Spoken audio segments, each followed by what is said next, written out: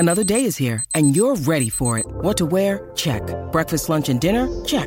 Planning for what's next and how to save for it? That's where Bank of America can help. For your financial to-dos, Bank of America has experts ready to help get you closer to your goals. Get started at one of our local financial centers or 24/7 in our mobile banking app. Find a location near you at bankofamerica.com/talktous. What would you like the power to do? Mobile banking requires downloading the app and is only available for select devices. Message and data rates may apply. Bank of America N.A., member FDIC.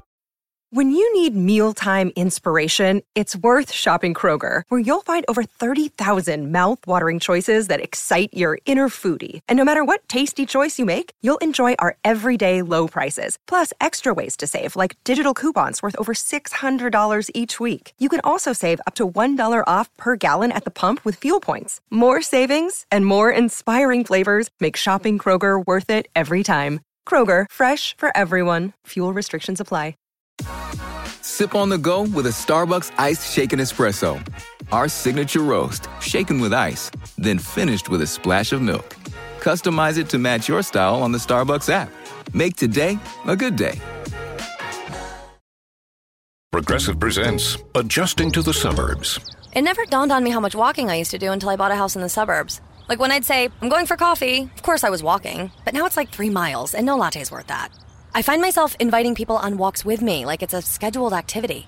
This morning, my neighbor asked me what I'm doing, and I actually said, I'm going for a walk with Nancy. Anyway, when you save with Progressive by bundling your home and auto, that's the easy part of adjusting to the suburbs. Progressive Casualty Insurance Company. Coverage provided in service by affiliates and third-party insurers.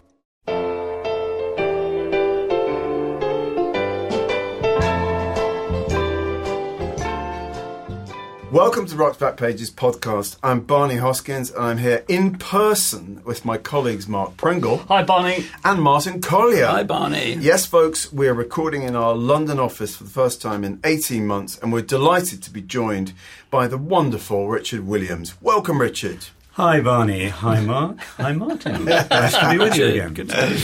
Richard, you were a wonderful guest when you came in, I think about 2 years ago. So I really recommend episode 41, I think it is, to anyone listening to this. Today we're going to focus on 2 box sets that are being released this month. One that collects the first 7 albums by the late Laura Nyro, and the other a Beach Boys set called Feel Flows, which focuses on the Sunflower and Surf's Up albums from 1970 and 71. Let's start with Laura, whom you've written extensively about, Richard.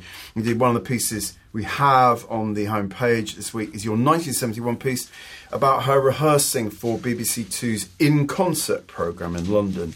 When did you first become aware of Laura Nyro? When Eli and the 13th Confession came out, which I think was probably early 69, I remember having a week off work from being ill, and I bought Eli and the 13th Confession, which came in its English sleeve, which wasn't nearly as nice as the American sleeve, I discovered. Of course. Neither did it have the perfumed insert. It actually had a perfumed insert. It did. So at Laura's insistence, apparently. So I was able to appreciate it sort of undistracted by these fripperies. And I spent a week listening to that album and kind of internalising it, metabolising it. And I thought it was one of the most extraordinary things I'd ever heard, and I still do. So that was how I encountered her. Sounds about right. And you first wrote about her in, 70, 71? I mean, I know you saw the Festival Hall show. Oh, I did. I have the ticket here. Fantastic. Saturday the 6th of February 1971, an evening with Laura Nyro at the Royal Festival Hall. £1.50. I didn't pay, I have to say. It was free. Row F, seat 7. Do love the details. And of course it was an evening not just with Laura Nyro, but with her boyfriend at the time, who was Jackson Browne, who was the support act and who was pretty well unknown at the time to the general audience, for sure, but who came on and did a perfectly nice acoustic set. I remember he did Rock Me on the Water and a few things like that. And then she did her set at the piano, looking very dramatic in some sort of... Was it just solo piano, or did she have a band with her? No, absolutely solo. Right. And it was pretty fabulous. And it was quite a... it was full. People were waiting for it. A certain kind of person, the sort of person who went down to buy their imports at One Stop on South Molton Street. And there were quite a lot of those people then.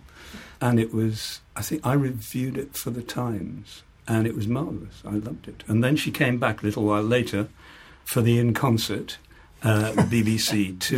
He's waving another artifact to the In Concert I recording. have a ticket for that too, at the TV Theatre on Lime Grove. Don't you ever throw anything away, Richard? Not a lot, no.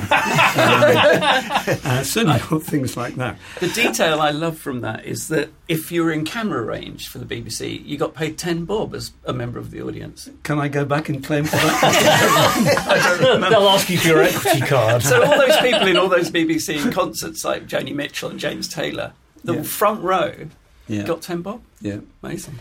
The sad thing about that concert is that it was marvellous. It was only, I think it was half an hour, maybe 40 minutes. It wasn't certainly no longer than that, but it was her solo, again, in front of a small audience in the TV theatre. Really great, very intimate. And it was absolutely, full on, 100% Laura Nyro. And it was wiped.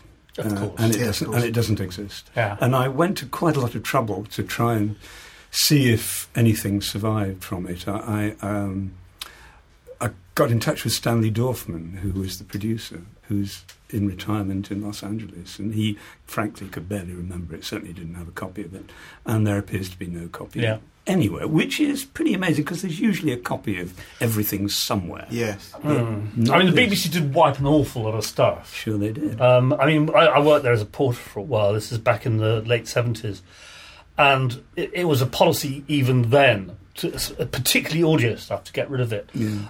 Just wipe over the tapes and reuse them. And certain engineers made it their business to nick stuff, or get a dupe copy to take home. Yeah. But they did. Well, I remember my dad, there was a place called Melodisc around the corner from us in Covent Garden. And if they listened to a Goon show, they would cut an acetate of it. Right. So when they came to find the things that the BBC had wiped, some people had acetates of these Goon shows. Well, they were wiping as early as the 60s, because when Albert Ayler played at the LSE in 1967, that was done for a TV series, Jazz Goes to College, and that was wiped immediately, partly because they thought... It was Albert Ayler. Of course, it wasn't Stan Getz, Yeah. Oh, God. So, back to Laura. Right. Laura, I mean... Can you explain why you think Laura is so great? I mean, I happen to agree with you, but we're here with two men who skeptics don't like Resistant. Laura Nyro, and she seems to be quite divisive. I mean, I was saying to Mark this morning, I think if you really immerse yourself in her work, then a voice that can sound quite melodramatic and sort of shrill and sort of pop operatic still sounds like that to Mark, but I love it now and I get it. To me, it makes sense in the context of what she's doing. So, I mean, look, music is always a subjective experience, but how would you try and sell Laura to a Laura skeptic? Yeah, music's subjective, except there's right and wrong. I think we know which side of the line we fall. How would you sell? I think you have to understand that, she came out of a New York culture, which included the Brill Building songs, the sort of great uptown soul stuff that was being written by Goffin and King and Man and Weil and Barry and Greenwich and she sang all and those Bacharach songs, and didn't David. she? She did. She loved all that, and she grew up singing doo-wop as well as studying music formally. So she had all that, and I think I heard all that straight away. And also, there's a bit of Broadway show in her, which I think is part of the thing that puts people off, or they think they're being put off by it, one day they'll see the light. On our deathbed, You'll we will have see your the say light. in a moment. And it's true that, that her voice can make people feel uncomfortable. There is a skip between the registers, between the contralto and the soprano registers. Joni Mitchell has a bit of the same thing, but much softer. It puts some people on edge. I have to say it never did that to me in her case. It's dramatic. Some people would say melodramatic, but I like that sense of drama. And I love her use of words. She made up words. She linked words together in unusual ways. And I found that, fascinating. And, there's a kind of poetry in the music as well as the words, and they fit together very well. And she had terrific musicianship. Oh, yeah.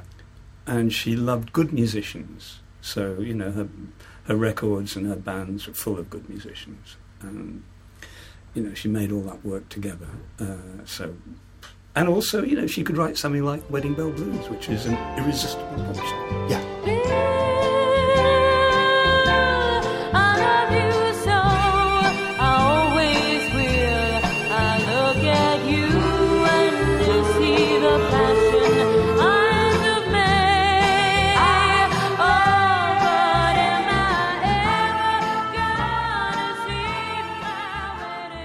I totally agree. I have the copy here on the table of New York Tenderbury, which I bought when I was 15 or something, and I wasn't ready for Laura Nyro then. Mm-hmm.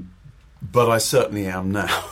And I love those records. So this company, Madfish, whoever they are, you may know, are packaged together her first 7 albums. So that's everything from More Than a New Discovery, which was on Verve, to Nested, and nothing after that. I don't know if they're planning a kind of second box, but I think that's some of in between, bookended between those two, some of the greatest American pop music that I know. I really do.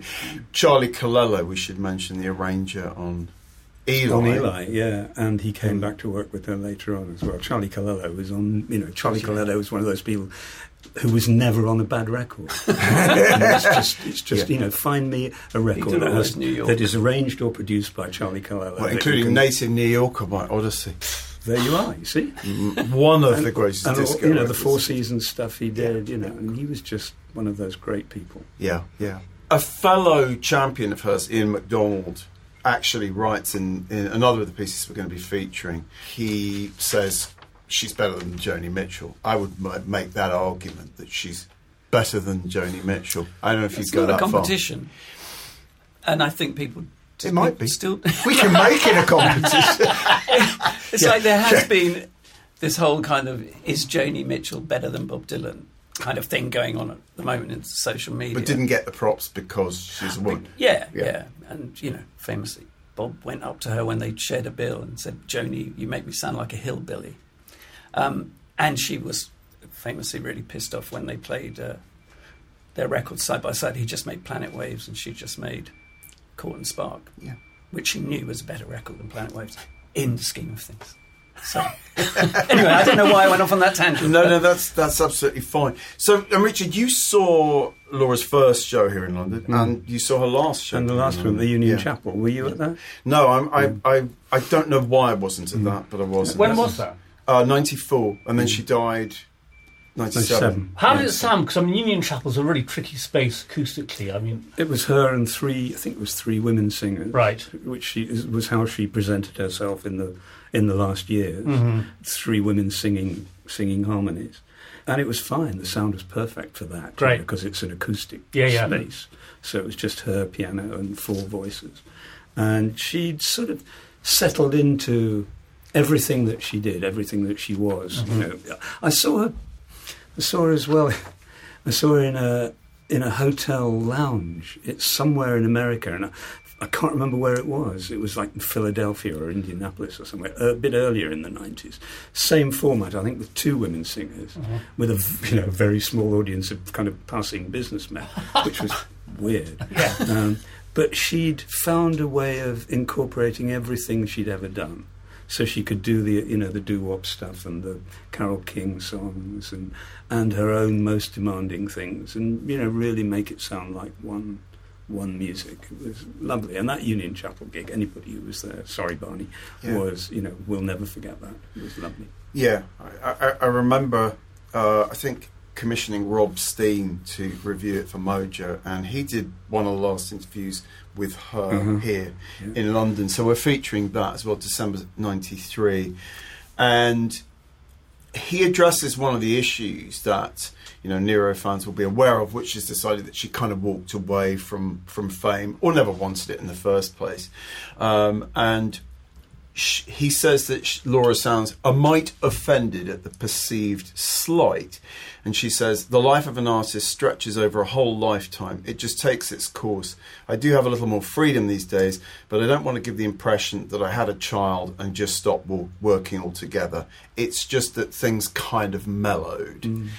Well, you know, that's an understatement in many ways, isn't it? Yeah, but it's a very mature assessment of her own life and career, I would say, and that's what happened to her. And she did retreat, if you want to see it in those terms.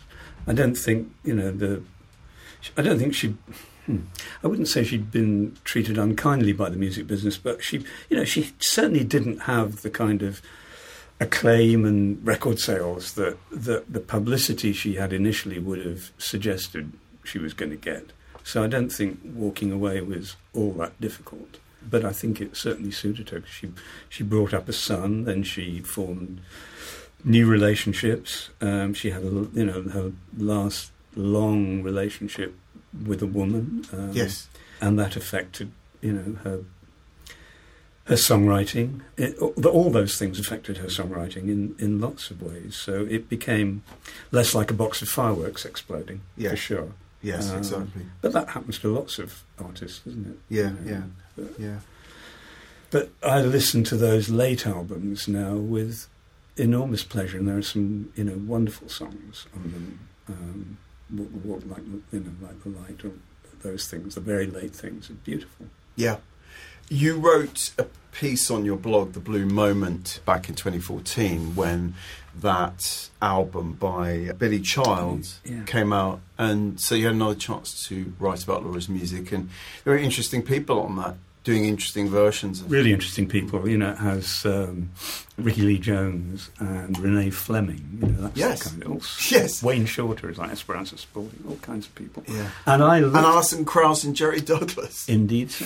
And I approached it with some caution, thinking, well, this is probably not a very good idea.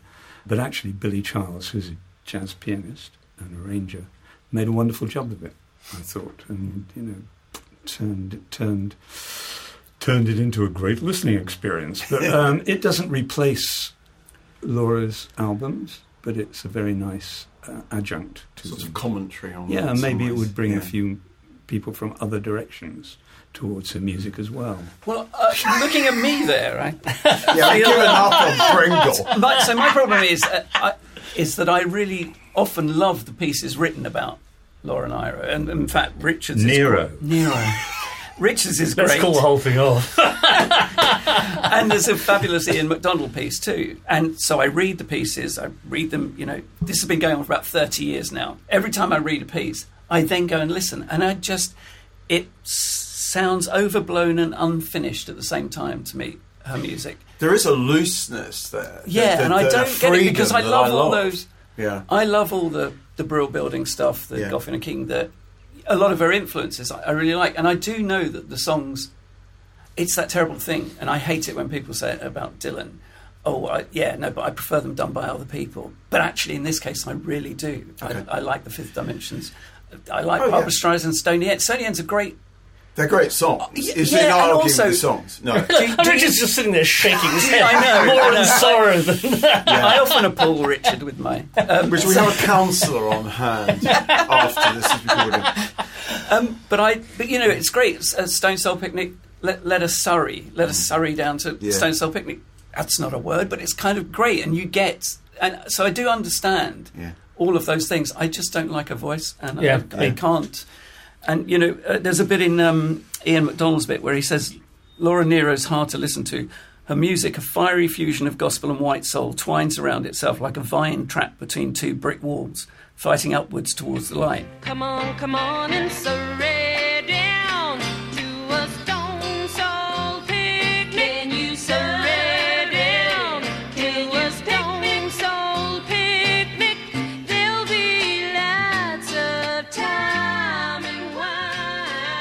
And I think that I just don't like the sound of the vine struggling through the brick walls. Fair enough. I don't think we're going to get any... There's no Damascene moment here from Messrs. But Collier next time and I read Pringle. a piece about Laura Nero, I will absolutely go and listen again. And you've got the pronunciation right at last. Very good. True. I mean, We're on the way. One of the points that people always make about Laura also is that she was sort of out of step with the kind of hippie counterculture. And it's sort of ironic in a way that Jackson Browne is her boyfriend at that point. She had nothing to do with... She didn't even want to be on Geffen's label, Asylum. She refused to go to Asylum.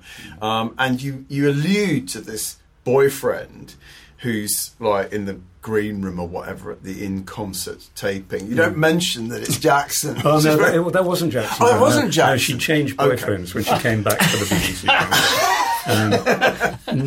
I can't remember his name, but I think he was an Italian-American guy, very, very young guy. So was Jackson. So was she, one should point out. Yeah. So I don't think he lasted very long. He certainly wasn't the guy she married. No. Geffen sort of rescued her after the disaster of Monterey, as it's perceived. Yeah, as it's perceived. I mean, it's not true. Where is the truth? Right. She was on the bill at Monterey on the Saturday afternoon, and she came prepared to put on a show. Mm-hmm. So she had the musicians from the Wrecking Crew, the LA session guys, who actually were also playing with the Mamas and the Papas and other people. Yeah. So they were probably there already. But she wasn't Janis Joplin. She was not Janis Joplin. No. She wasn't Jimi Hendrix. She didn't set fire to her piano. Strangely.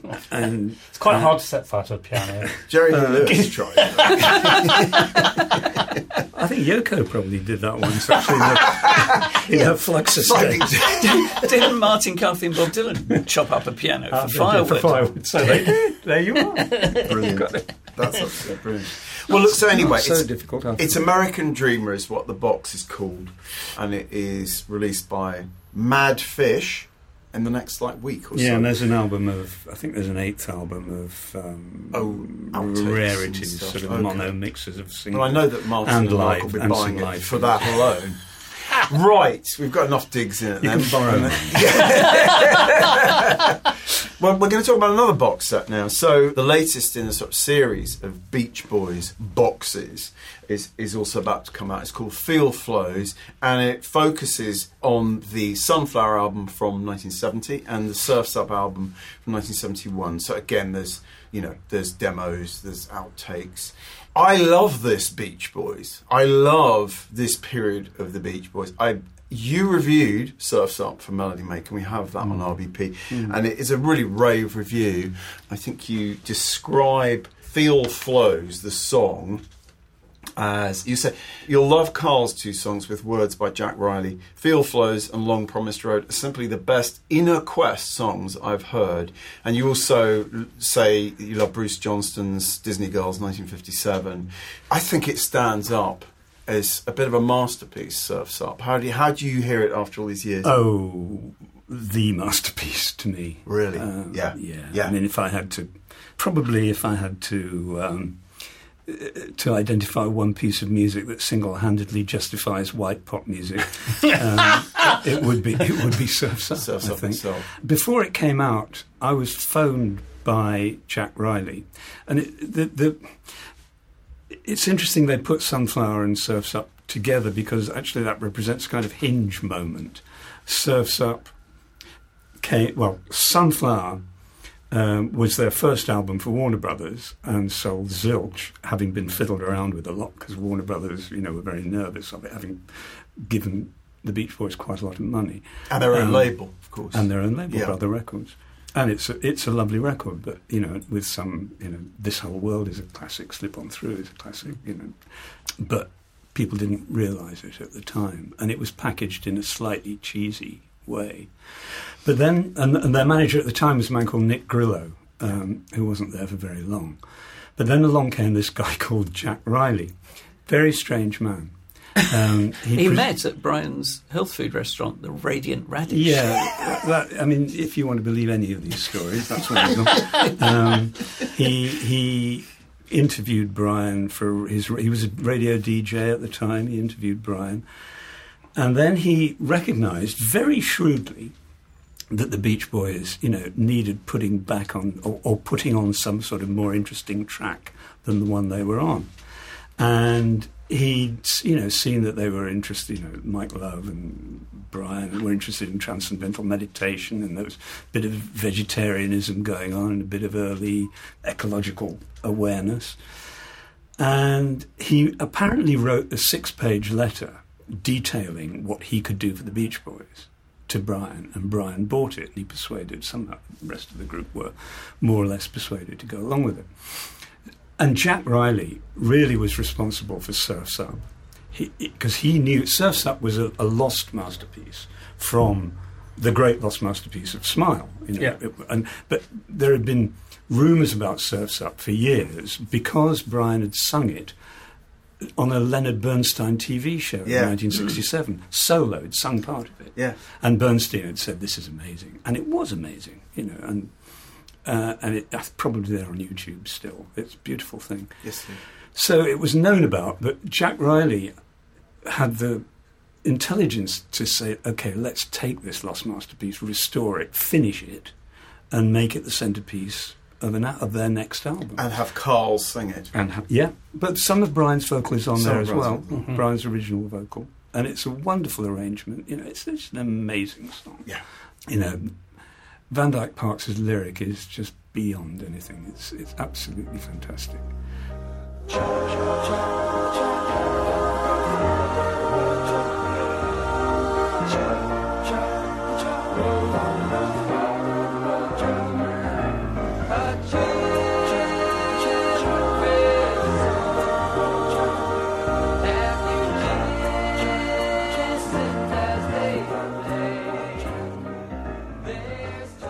And the album is also full of lots of songs like it starts with "Don't Go Near the Water," which is a pretty odd thing for a Beach Boys album.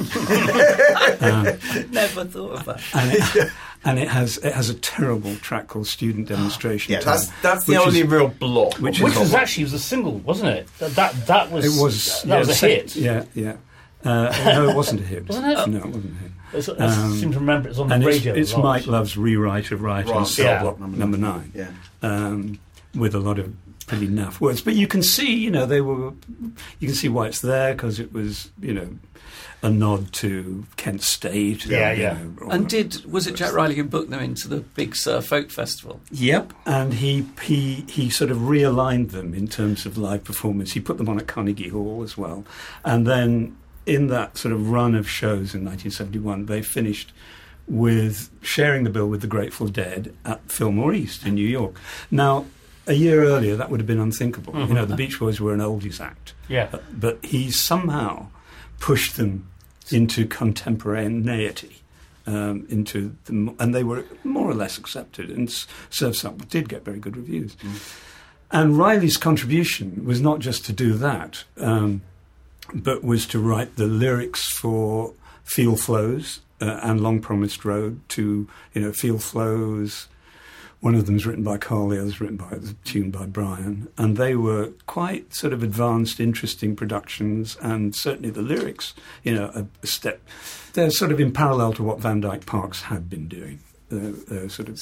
So he judged the kind of feel, right? Yeah. Definitely. And of course he does the vocal one. A Day in the Life of the Tree, which is another kind of climate awareness song, which he wrote the lyric to and sang, which I think, that closing 3 songs on Surf's Up, Day in the Life of the Tree, Till I Die, Brian's great song, and Surf's Up, that's an amazing way to finish an album. Actually, I would guess a lot of people probably never even got there, sadly. Beach Boys skeptics who started off with Don't Go Near the Water. But it's those are three marvellous tracks. I mean, there's sort of backstory in a way to this, or the theme of this is like how the Beach Boys survived Brian's kind of breakdown, really. When many would have thought, well, that's it. If Brian's kind of lost the plot, that's probably it for the Beach Boys. Well, and they went on to prove that was really not the case. Yeah, Riley's big thing was to try and bring Brian back into active participation. And he did that semi-successfully with Surf's Up. But then he had the motives for this will never be known because he's dead now. He died in about 6 or 7 years ago. But he took the whole band to Holland. And their studio, yeah. And their very sophisticated studio, and their engineer and everything, and their families. And that was his idea, to relocate the Beach Boys to the Netherlands. They've got water running down the streets. And they went along with it. And of course it was hugely expensive. Yeah. Can you imagine what Warner Brothers must have thought? But they all went, and they produced that album, Holland, which has some great thrillers on it. I love as well. Yeah, no, I like Holland. Jack Riley while they were recording it, Jack Riley got Brian Wilson to ring me up from Holland to sing me that children's thing that comes on an EP. Mount Vernon Freeway. Fairway. Fairway. That was a pretty strange experience. But strange. So I think that was Jack Riley's folly. And he carried on with them and did Carl and the Passion's So Tough. I think did that with them, and then was kind of. It was interesting that period where because Dennis had kind of stepped up as a writer, and Carl had contributed, and Bruce Johnson obviously came in, but also they pulled in 2 new members. Ricky Fattar and Blondie Chaplin from who actually sing Sail On Sailor, I think. Which is one of the great... Yes. And it's so funny that the group could absorb all this from being a surf group to Brian's group to this kind of... it's amazing. Some of it worked as well. It's interesting in the Bruce Johnson audio we're going to listen to clips of in a minute. He keeps referring to the fact they're a vocal group. They aren't a band as such at all in the sort of conventional sense. And that probably allows that in a way that if they were actually a musical aggregation with bass, with drums and guitar and all harder. But of course they'd had Hal Blaine and Joe Osborne and Larry Knuckle playing on the records right from the start. Yeah, absolutely. They were but the actual dynamic of the group is about them as singers rather than as musicians. Yeah. And maybe that allows for that kind of spread of... I should just add about Jack Riley that he was, in the sense, he was a charlatan in some senses. He professed to be a Pulitzer Prize-winning broadcast journalist with NBC. Not true, and there were other stories as well. Yeah. Again, in the audio, Mike Love sneers at some of their management, no names, but they had a couple of managers who just were no good after Murray and after Capitol, and that's probably who Mike Love's referring to. I'm sure he would be, I should think he hated him.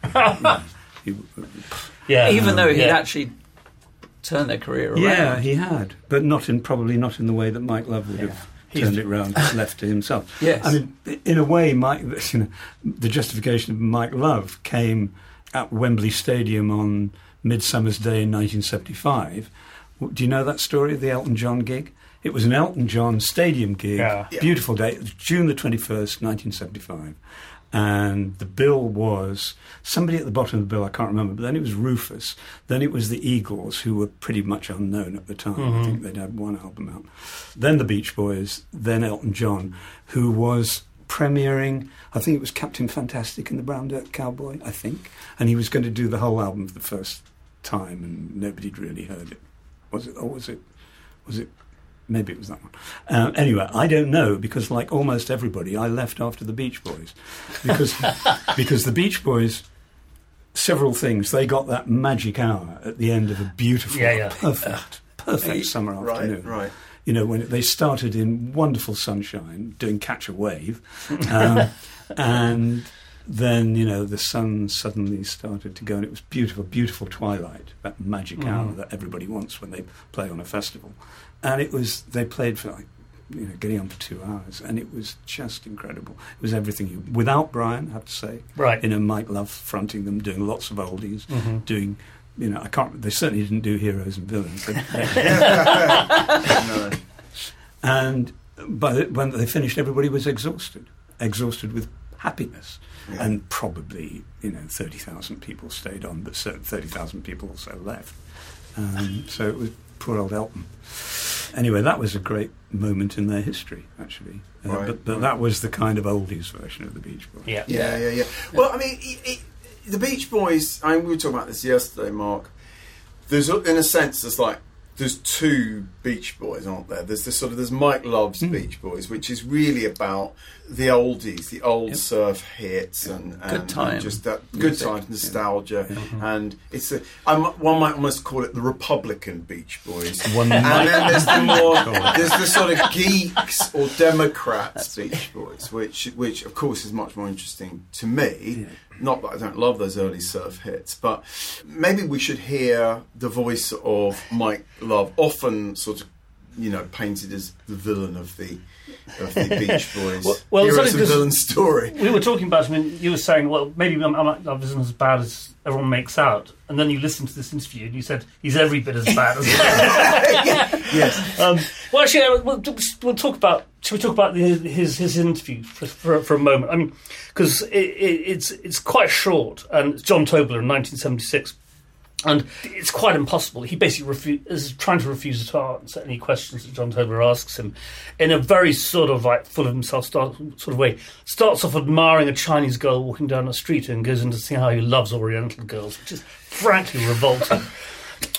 He talks about David Marks, which is interesting, and Al Jardine leaving the band to become a dentist and then coming back into the band again, which I thought was a really good thing. Tobler asked him about Murray Wilson, and he doesn't really answer the question, but he goes into the thing about how Murray Wilson got contracted to Capitol Records and what he called indentured servitude, which is, well, let's have a listen. They used to have indentured servitude, remember that?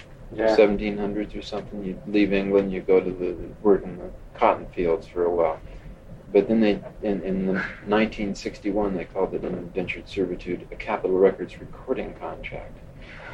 And we were living in under that miserable specter for about, and I don't mean Phil, for about how many years? I mean 9 years, 8 years. 9 years. That's right. Finally got out of that. Phil Sunflower. Finally got out of that and into a decent contract with a respectable record company. One that's not a flagrant prostituter of our beautiful art.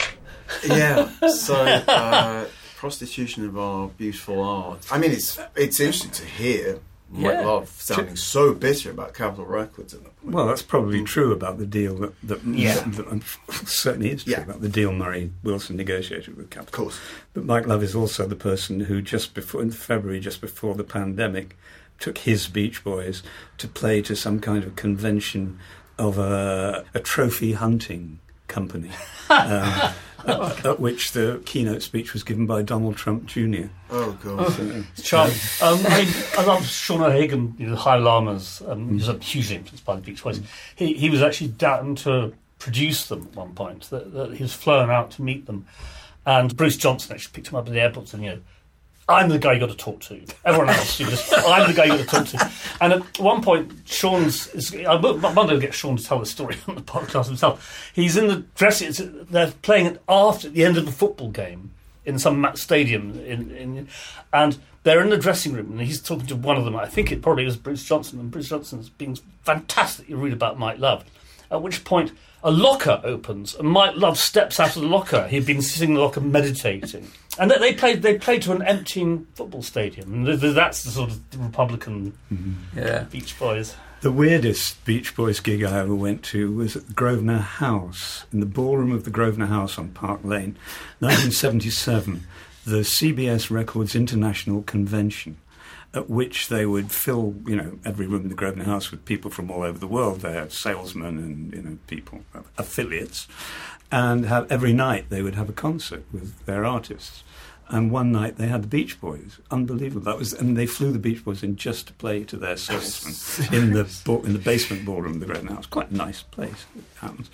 And Brian was there, and that was the first time I'd seen Brian live with the rest of the Beach Boys. They played half an hour, no more. But I do remember there was a moment when Mike Love physically elbowed Brian aside, and it was one of those Diana Ross, Mary Wilson moments, that 25th, the Motown anniversary show. And it was, the vibe there was palpable.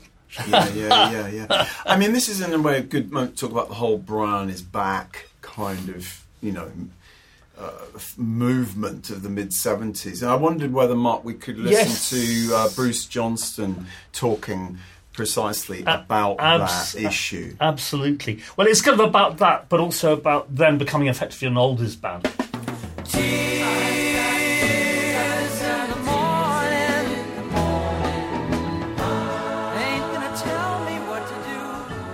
I think everybody's waiting around for Brian Wilson to be brilliant again in public. And I don't know if that's ever going to happen again. But what I'd like to point out is, isn't it amazing that there's a band in rock and roll that still has the original people making records and going on the road and selling out. And, for instance, a few nights ago we had 56,000 people in Copenhagen. I don't think you have to keep topping yourself. There's always more of a buzz when a band's new and you're discovering it. You know, you've got Specials, or when the Police were new. That was very exciting in America. Or the Pretenders right now in the States. You've always had that new thing, but you can't ever compete with that. Guess I'll keep a hold on my sorrow. I've got to feel now all that you see. And I've got tears in the morning. 1980 this is, so that's hence the references to those acts. I mean, there is a sort of grim realism to what he's saying in a way, but I mean, it is also an acceptance of a sort of barrenness. I mean, he just produced their Keeping the Summer Alive album at this point. I mean, he's very interesting about his own role in the band. He's basically a part-time member. He first of all came to replace Brian Wilson. That was his job. But he spent the next sort of 20 years coming and going from the band in a very kind of peculiar sort of way. He was quite a successful songwriter, wasn't he? I write the songs for Barry Manilow. David Cassidy. He produced the David Cassidy album. And he had an earlier career with Terry Melcher as Bruce and Terry. That's right. Making surf records. Yeah. We talked a bit about Bruce when Joel Selvin was a guest. And, there's this infamous story that Bruce Johnson and Kim Fowley went down to Dolphins of Hollywood, which was not in Hollywood, and saw John Dolphin murdered by one of his songwriters. Bruce was there. You wouldn't know that meeting Bruce Johnston, but he's an interesting guy. I mean, he was born into enormous wealth, of course, so that's a strange kind of factor in the story. His songs on these two albums that we've been talking about, Sunflower and Surf's Up, his songs always sound anomalous to me. Disney Girls and Deirdre, they sound like they belong somewhere else, like Carpenter's album. They're slightly alongside Sending the Clowns or something. But you're right. I mean, in the sense that comes in with him writing with David Cassidy and people like that. It is a certain sort of white bread West Coast pop, But you can say, that's what the Beach Boys were, but they weren't. They were, they had this other thing going. He's very interesting. He talks about relationships in the band. He's basically trying to tell Tobler, this is 1980, that everything's wonderful.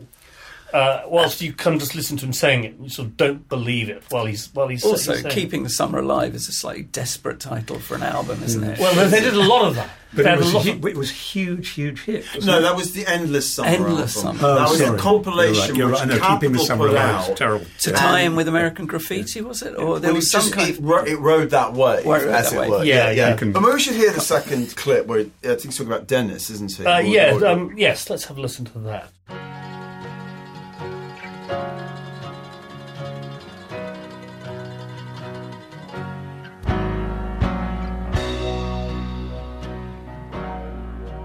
Is there some kind of discord between Dennis and other parts of the group? Believe me, if there were, he wouldn't be here. If there was discord between Mike and the band, Mike wouldn't be here, or myself. Dennis happened to meet a very nice lady in the last year, and he's been seeing a lot of her and taking a lot of trips with her, and it's Christine McVie from Fleetwood.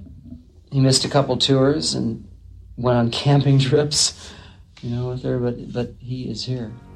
For reality, it's not for me, and it makes me laugh. Oh, fantasy world and Disney girls, I'm coming back. You see what I mean? You just got to read between the lines of all of them. Went on camping trips. Yeah, from Fleetwood. I don't. That's a town in Essex. Isn't Yeah. Anyway, he talks about he's got the tapes of Smile in his house, which is that's interesting to hear that. He was sort of the custodian, the archivist at this point. He talks about. Actually, I'm sorry, I apologise. I got it wrong. It's him that talks about band's management problems, and he says that he really likes their current manager, Jerry Schilling, who's part of the Memphis Mafia, the Elvis sort of scene. Yeah. Happy playing the hits, which we've just pretty much heard. And he talks about what things he'd like to do. I mean, he's an articulate, smooth front man, But I mean that last clip's great because it really just sort of kind of all you need to know about what's going on. I mean, when I went to LA to interview the sort of 50th anniversary Beach Boys for Mojo, and Bruce Johnston was easily the friendliest of them. So I mean, it was this very, very disarming experience of sitting with 5 of them, including David Marks, who'd been brought back in, and having Brian sitting next to Mike was one of the most surreal experiences I've had. But Bruce was sort of like the diplomat, and I remember him taking me aside and sitting down and playing Tears in the Morning on the piano in the studio, and he said that Sunflower was his favourite post Pet Sounds album, probably because he's sort of all over it, But and I remember these exquisitely tasseled sort of Italian loafers he was wearing. He just driven down from Santa Barbara in his Bentley. It was like it was a real window into the world. Was it the Jack Riley period when, I don't know if it's even true, that somebody suggested they drop the Boys from their name and just be called The Beach? That gets actually mentioned in the Mike Love interview. He talks about that. It wasn't a serious thing. Yeah. It was brilliant. I spent a day at Brian's house in 1973, I think, when he was about 18 stone, pretty much. Oh my God! Because I got quite friendly with Marilyn, his first wife, because I think I'd interviewed her when she was in a group called Spring, or American Spring. Yes. Well, they were Spring in America. Spring, right. American Spring, Spinners, Detroit Spinners. Which she and her sister Diane were. They were Spring. And she invited me, I was in Los Angeles for something or other. She said, come over. Yes, please. So I went to the famous house in Bellagio Road, and the piano and the sandbox was still there. Wow. And I had the full sort of middle period Brian Wilson experience. That's extraordinary. I mean, he was he was charming, but not quite there. Yes. He did what I'd hoped he'd do, which was go to the jukebox and play Be My Baby for me about 20 times, as if I'd never heard it before. But that was part of his daily ritual, clearly.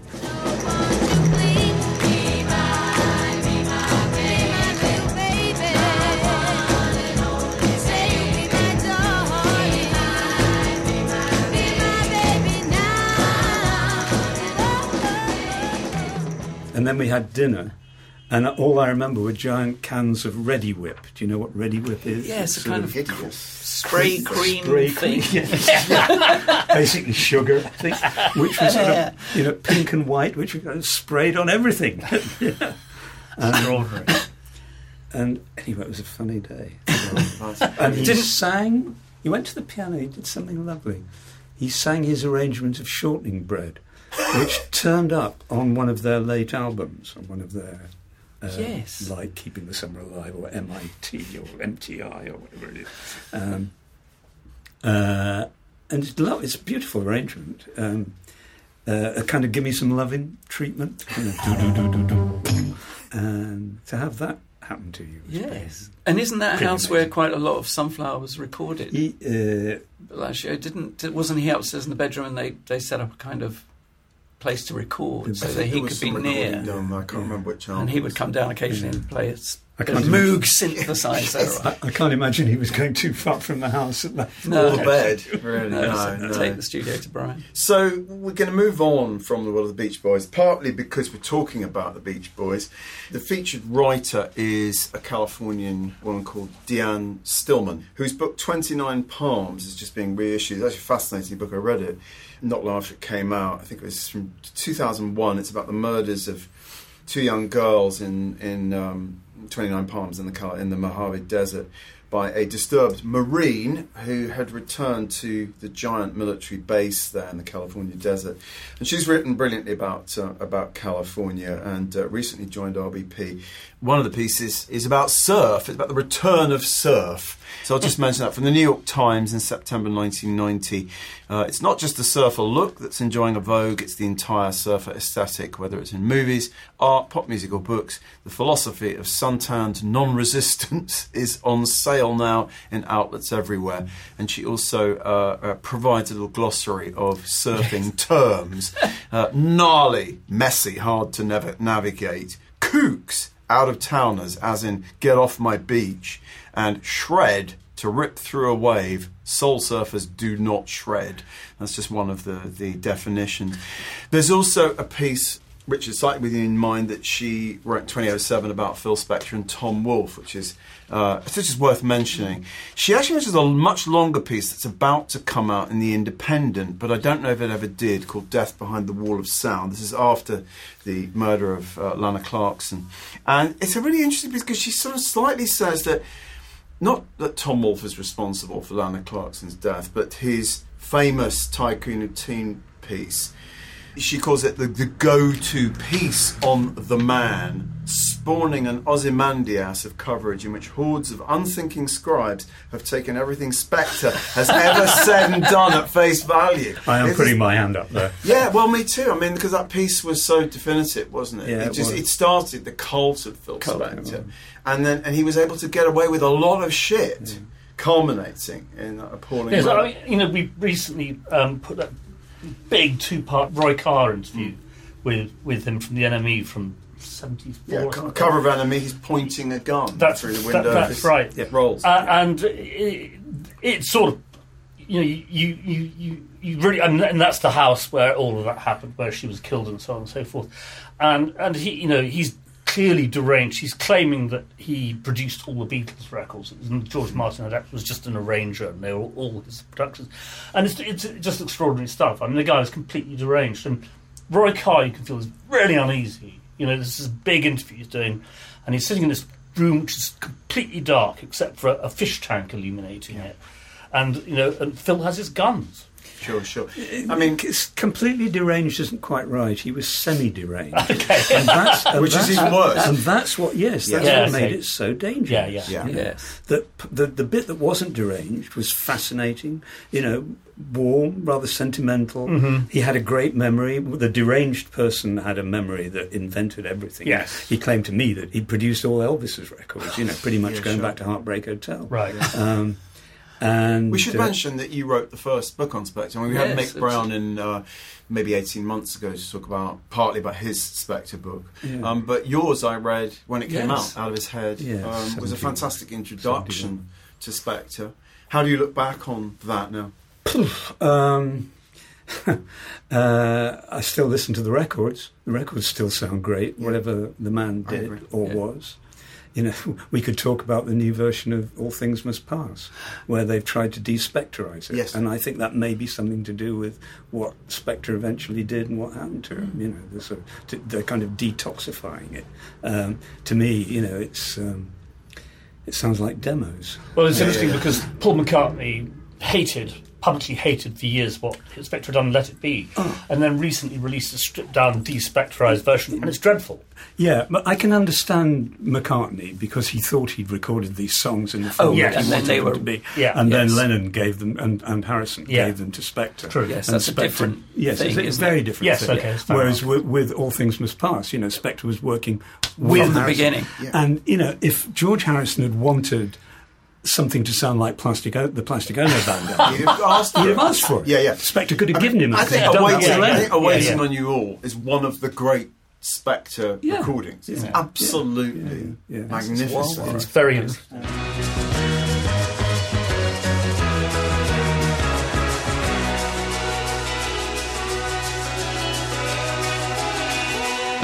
Don't need a love letter. Don't need no paper pad. You don't need a heart that's your full of microscope. Unless you're in.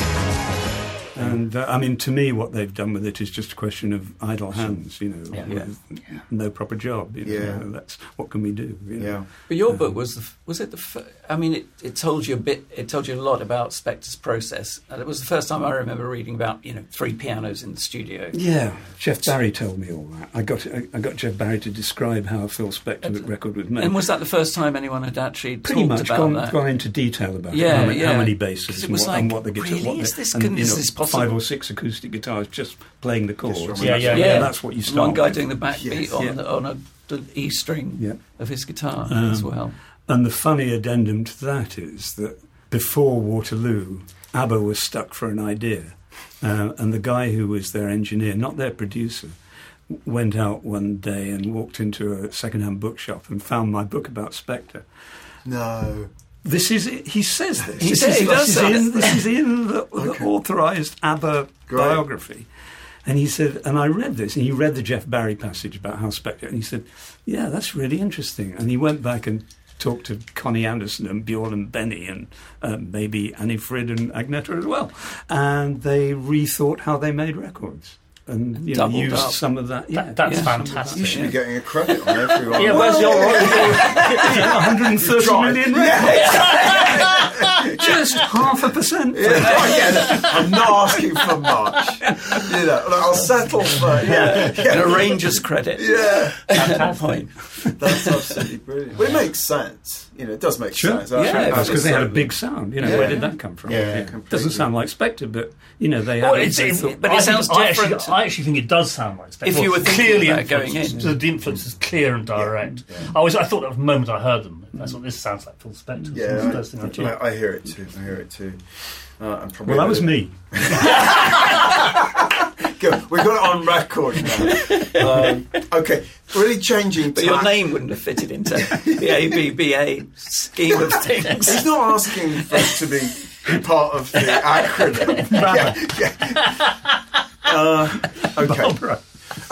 We're going to change geographical direction here. Just briefly to note the passing of Nancy Griffith, who died earlier this week, and we're featuring 2 pieces about Nancy. One from 1988, which is probably when I first became aware of her, roughly, even though she made records before that, and a more recent piece from 2012 by David Burke, where she's kind of looking back on her career. And I can't say I ever really got Nancy Griffith, but it's interesting reading these. She says, I don't care to be... So this 1988 piece is when that whole new country thing was being sort of hyped and marketed. And she says, I don't care to be lumped into a group called New Country or whatever, because I don't come from the same state of mind that most of them came from. And then she says, slightly sneeringly, I spent years on the road just travelling as a solo artist across America, whereas the rest of them just went to Nashville and went through the industry to build their following. She's an early Which is a little harsh. But she's a pointer towards Americana, isn't she? Definitely. I think she's done as Ditchwald. Really? She's no Matrasa Berg. No. But an interesting writer. I mean, a very literary writer. Yeah. She did the original of From a Distance, didn't she? Which I think was it Bette Midler who really had a did a huge hit, yes. But I can't say I love it. I mean, what I do like is at the end of this 2012 piece, she says it was quite chilling to read now.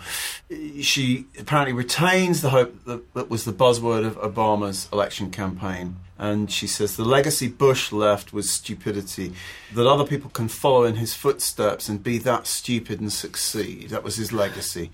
But Obama is going to surprise us. I have total belief in him to get things done. I mean, it's chilling just to read about the stupidity of the Bush era, given what we've all experienced in the last 6 years. Sadly, she's wrong about Obama.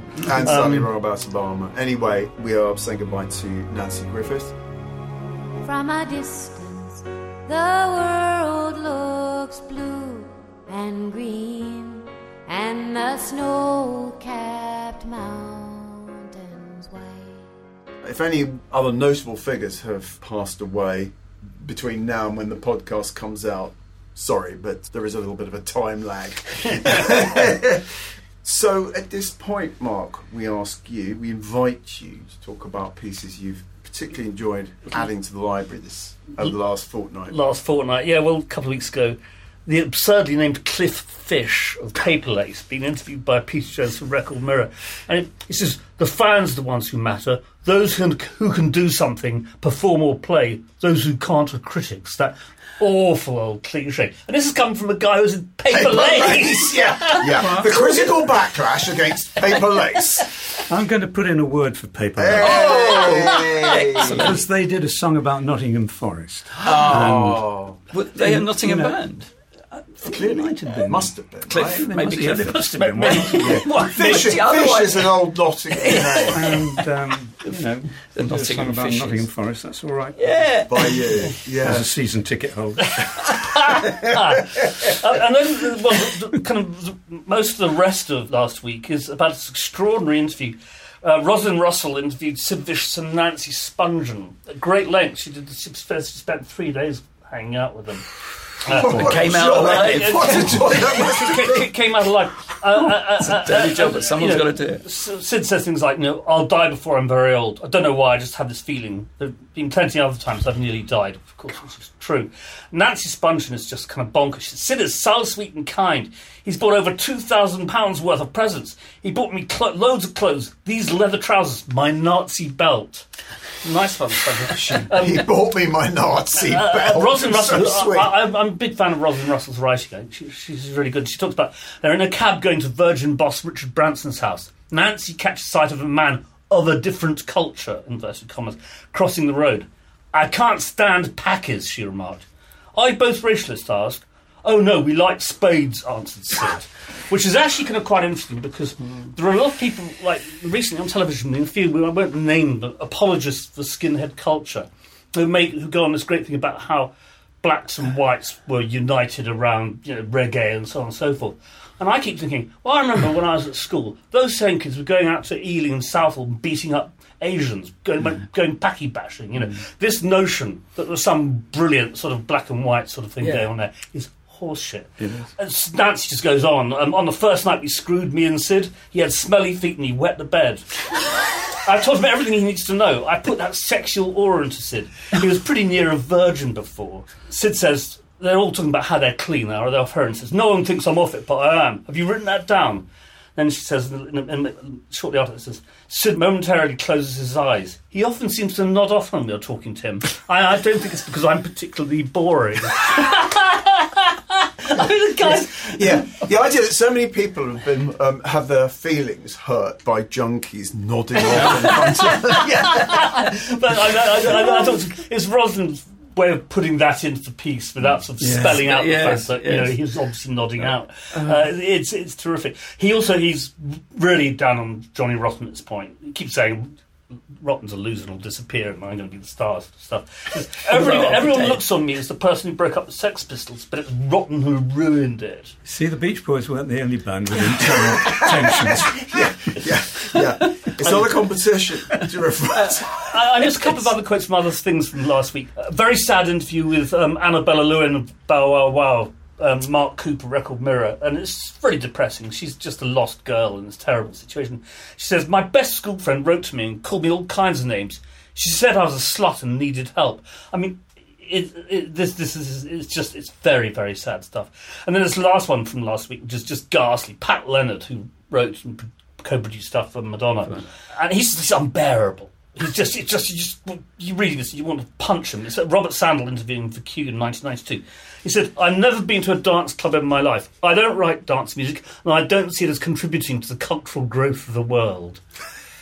It's funny that the last 10 years he ended up working with Leonard Cohen. Did he? Yeah, Pat Leonard produced all the last What was that slogan? Proud to be part of the industry of human happiness. This has been a very cheerful... podcast. Well, it just gets nicer for this week. So Robert Shelton, New York Times, in August '63, reviewing albums from, among others, Sandy Bull. I'm a big Sandy Bull fan. Me too. Myself. Me too. And so this '63 is pretty early. Several young city musicians have become engrossed with the possibilities of folk instruments. Not at issue here is a debate about tradition versus innovation. More to the point is how far the resources of folk instruments and folk melodies can be stretched. One of the most imaginative minds working in this direction is Sandy Bull, a guitarist and banjoist who formerly studied classical composition at Boston University. On Sandy Bull, Fantasias for Guitar and Banjo, Mr. Bull establishes himself as a pioneer in the folk avant-garde. He draws upon Southern Mountain melody, gospel and jazz, and compositions by William Byrd and Carl Orff. In one tour de force with Billy Higgins, a jazz drummer, Mr. Bull spends nearly 22 minutes on a set of spiralling improvisations called Blend that use the folk guitar tuned to the intervallic system of the Arabic oud on a blend of American folk and jazz with musical dialects of the Middle East and India. First of all, I think that's a fabulous bit of writing. Really good. Richard, Sandy Bull. I love Sandy Bull. Yeah. Did you know him back then? Yes, in the early 60s. I read a couple of reviews somewhere in American magazines. Maybe there was a review in Downbeat, and the mention of when I saw Billy Higgins was on one of his records, because I knew Billy Higgins from Ornette Coleman's. Right. And I thought, oh, that's interesting. And, Sandy Bull foresaw a whole load of stuff. I think he was a rich boy. Yes. He absolutely was. Yeah. He was also a junkie. Yep, for a long time. He could afford continuing in our junkie thing. Well, indeed. But there was a bunch of interesting people, David Amram and people like that, doing things that were kind of crossed folk. Yeah. I mean, here we have people like David Graham, who sort of almost making. But I mean, I've been ploughing to Sandy Bull, particularly these last few years, because I've already got into improvised music, and he was a great improviser. And it was Owen Pouncey first turned me on with this stuff recorded at the Matrix, where he's just basically playing an electric guitar for various delays and so on and so forth. Yeah. And it's absolutely fabulous. Prefigures John Martin and all kinds of stuff. Absolutely. When was the Echoplex invented, I wonder? It's fantastic. I think but not for folk musicians to use. I guess that was the thing that suddenly became interesting when you took these things that were, aimed at giving you a slapback vocal or something. Richard, did you go and see Hair when it was first put on? And I did. I was taken by my parents to see it. And this Maureen O'Grady interviewing Paul Nicholas as a star of it for Rave in 1969. He said, "We get people sitting in the gallery shining torches during the dimly lit nude scene. Honestly." I mean, it was absolutely extraordinary. My parents took me along to the Shaftesbury Theatre. Just to embarrass you, presumably. I was fairly embarrassed. Yeah, I'm not let the sunshine in. Shaken by being asked if I went to see it. Can't you imagine anything less likely to go to. Ain't got no. I'd rather go to the Pirates of Penzance. Well, if it's revived, we'll make sure we'll take drag Richard. Absolutely. Treat you to tickets. John Lennon, interviewed by Richard York, Rolling Stone, 1970. And this is actually quite good because he's not talking his political bollocks, because that time he was in his great peace thing. You remember we were talking about the other day about how this has been a year one after peace or whatever it is. This one is actually talking about music and the Beatles. We wrote some good stuff together. We also wrote a lot of rubbish, and I prefer it with 3 songwriters. And he says, "I think each album since Pepper has been better. People just have this dream about Pepper, and it's good for them," which I think is actually quite a good take, and I'm sort of inclined to agree with him. He says, "When you think back on Pepper, what do you remember? Just a day in the life," which, he's got a point. I think, I don't know. Lastly, Buck Owens to Ian Dove, New York Times, 1974. New York, with Broadway and all, got to thinking they were too sophisticated for country music. The people were afraid to get manure on their boots, afraid country music might smell up the place. Fabulous. That's the 2 Americas, really, in one quote, isn't it? Love it. Ian Dove was an interesting guy. He was English, went to live in America, and was a Billboard correspondent. Wrote for the Melody Maker occasionally, I think. Right. No, he was great, and he married Lisa Lescu, who's another music writer, who wrote good jazz, and also she's a good jazz writer too. No, I mean, we've got lots of Ian stuff, because he also became the live review of the New York Times, doing quite short reviews of Fillmore East shows and so on and so forth. And I spoke to him on the phone once, and he was charming. Yeah. He was really nice. He rang up our office and with some query or something. Have you found something of mine? And it's a very nice guy. So that's my lot. Is that your lot? Well, in the interest of time, we'll probably wrap up, but I will just mention this one thing, because when you came in, Richard, you pulled out an old copy of Melody Maker from an era when you were already writing for Melody Maker. I think it was... And it had Gilbert O'Sullivan on the cover. And we happened to have added a Gilbert O'Sullivan piece from 2007 this week. And I won't quote from it, but what stuck out from me was that he had taken umbrage at the fact that someone had written a piece about piano pop centred around Ben Folds 5, and hadn't mentioned him, Gilbert O'Sullivan. And he was very miffed about this. And so he comes across in this interview as one of those old guys who's really not selling. I've heard at least two of our writers say that he was one of the most unpleasant people they got to interview. So if you're listening, Gilbert, or Raymond, because he was born Raymond O'Sullivan. Gilbert was this was the character he invented. Manager? Gordon Mills. Gordon Mills. Yeah. Right. Okay. You couldn't avoid him for about 2 years in the. No. When nothing rhymed. rhymed. Always hated him. Nothing older than time, nothing sweeter than wine, nothing physically, recklessly, hopelessly blind, nothing I couldn't say, nothing why, 'cause today, nothing rhymed. He was one of those people like Leo Sayer who suddenly turned up on the cover of the Melody Maker, and I was working there. And I thought, how did this happen? Bring back and then Prague. you thought, well, actually, I don't want to inquire too deeply into You this. just didn't look. You looked away. Yeah, because there was certainly at least a lunch involved somewhere. Okay. The worst of those I remember was Leo Sayer. Later on in his career, appeared on the cover of the Melody Maker dressed in a kind of sort of 20s look, and it was the headline. It was Leo's Gatsby look.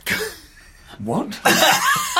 If I remember rightly, it was a T-shirt with the bow tie printed on it. Yes. Yeah, not something Jay Gatsby. I like the fact that Martin remembers this. I do like that image of Leo Sayer. It's burned in my... I'd say the American equivalent was Don McLean, was very much the sort of the American equivalent in certain ways. And apparently he's equally unpleasant as well, another deeply unpleasant man. It's all good to know these things. Yeah, exactly. Leo Sayer did turn up once at that Scribblers, Pluckers and Thumpers lunch. Were you there that Christmas? No. Okay. And I remember he jumped up and he was quite attention seeking. Did he sing? He didn't sing, no, and he wasn't wearing a little bow tie, but he'd get up and sort of talk about being Leo Sayer or something. Mainly about being Leo. Yeah. He was acting like he was a living legend. So anyway, well, look, I think that's brought us to the end of the episode. Absolutely. We will go out with another clip, but it just remains for all of us to thank you so much for coming in and talking about two things particularly that you and I love. And one thing that Mark and I also yeah. Well, if you want to know the truth about Laura Nyro, Martin and Mark, read Barney's beautiful chapter on her in his new I'm looking forward to that. Thank you. That's very kind. Did I twist your arm when you came in? Yeah. I did make you that double macchiato. Must have been what did it. Anyway, it's always great to see you, Richard. Thank you. An honour to have you here. So thanks for coming in, and we will be back in 2 weeks with Simon Reynolds, a journalist from a different era. I look forward to that. But that won't be in this office. It will be back in Zoom World because he's in Pasadena. Anyway, till then, the last clip's going to be Mike Love talking about Brother Records and why they didn't sign on other people and so on and so forth. This is pretty good stuff. And on that happy note, ta-ta! Bye! Don't go near the water. Don't you think it's sad? What's happened to the water? Our water's going bad. Tell me about Brother Records and who else is on it. Nobody. We had the Flame there for a while. Right. But that was just a glorified label deal. It was a logo, if you know what that I mean. They're a logo. I know exactly what you mean, yeah. Exactly, okay. Why haven't R.I.P. you got anybody else? What's the point of having a label which is only you? Did you ever hear that song, The Holland album, Only With You? You're evading the question again. Well, why? I mean, because we spent enough time doing Beach Boys on tour and studios and stuff. Why the hell would we want to spend the rest of our lives producing other people? Carl Wilson wants to. Besides that, we didn't have the mechanics. We didn't have the proper management and promotion people with us around us at that time. We had a couple of leeches and frauds and ne'er-do-wells. And so the ideas that we had to develop Brother Records and stuff, which were very good ideas, were never translated into sound business practice. And we never got immersed that deeply like the Beatles did with Apple Records, to where we lost millions of dollars. Thank God. Don't go near the water. Ain't it sad? What's happened to the water? It's going back. That was Mike Love in conversation with John Tobler in 1976, concluding this week's Rock's Backpages podcast. Many thanks to special guest Richard Williams. Find his blog at thebluemoment.com. The hosts were Barney Hoskins, Mark Pringle and Martin Collier, and the producer was Jasper Murison-Bowie. The Rock's Backpages podcast is part of the Pantheon Podcast Network. You can find thousands of articles, as well as hundreds of full-length audio interviews at rocksbackpages.com. Don't go near the water. Don't go near the water. Toothpaste and soap will make our oceans a bubble bath. So let's avoid an ecological aftermath. Beginning with me, beginning with you. Progressive presents Adjusting to the Suburbs. I never really thought about tools until I bought a house in the suburbs. It's like this weird homeowner test if I need a tool for a project and don't have it. And my neighbor Ted loves to give me that look when I ask to borrow a pole saw. A year ago, I didn't even know pole saws existed. And now I gotta borrow one from Ted? What is happening? Anyway, when you save with Progressive by bundling your home and auto, that's the easy part of adjusting to the suburbs. Progressive Casualty Insurance Company coverage provided and serviced by affiliates and third-party insurers. Right now, you can get free carpet installation from the Home Depot. So while we're putting in your new carpet, you'll have more time to take care of the lawn. Get started on dinner. Or just lay down and relax on your new carpet after it's installed. Get your free carpet installation started with the Home Depot. How doers get more done. Minimum purchase of $4.99. Exclusions apply. U.S. only. See store for details. It's NFL draft season, and that means it's time to start thinking about fantasy football. FantasyPoints.com features industry-leading experts and prognosticators using proprietary hand-charted data to help you score more fantasy points. FantasyPoints.com is the place to go for whatever kind of fantasy football you play. Whether you play fantasy football, daily fantasy sports, or do a little bit of everything, Fantasy Points has the meticulously researched content to guide you to victory.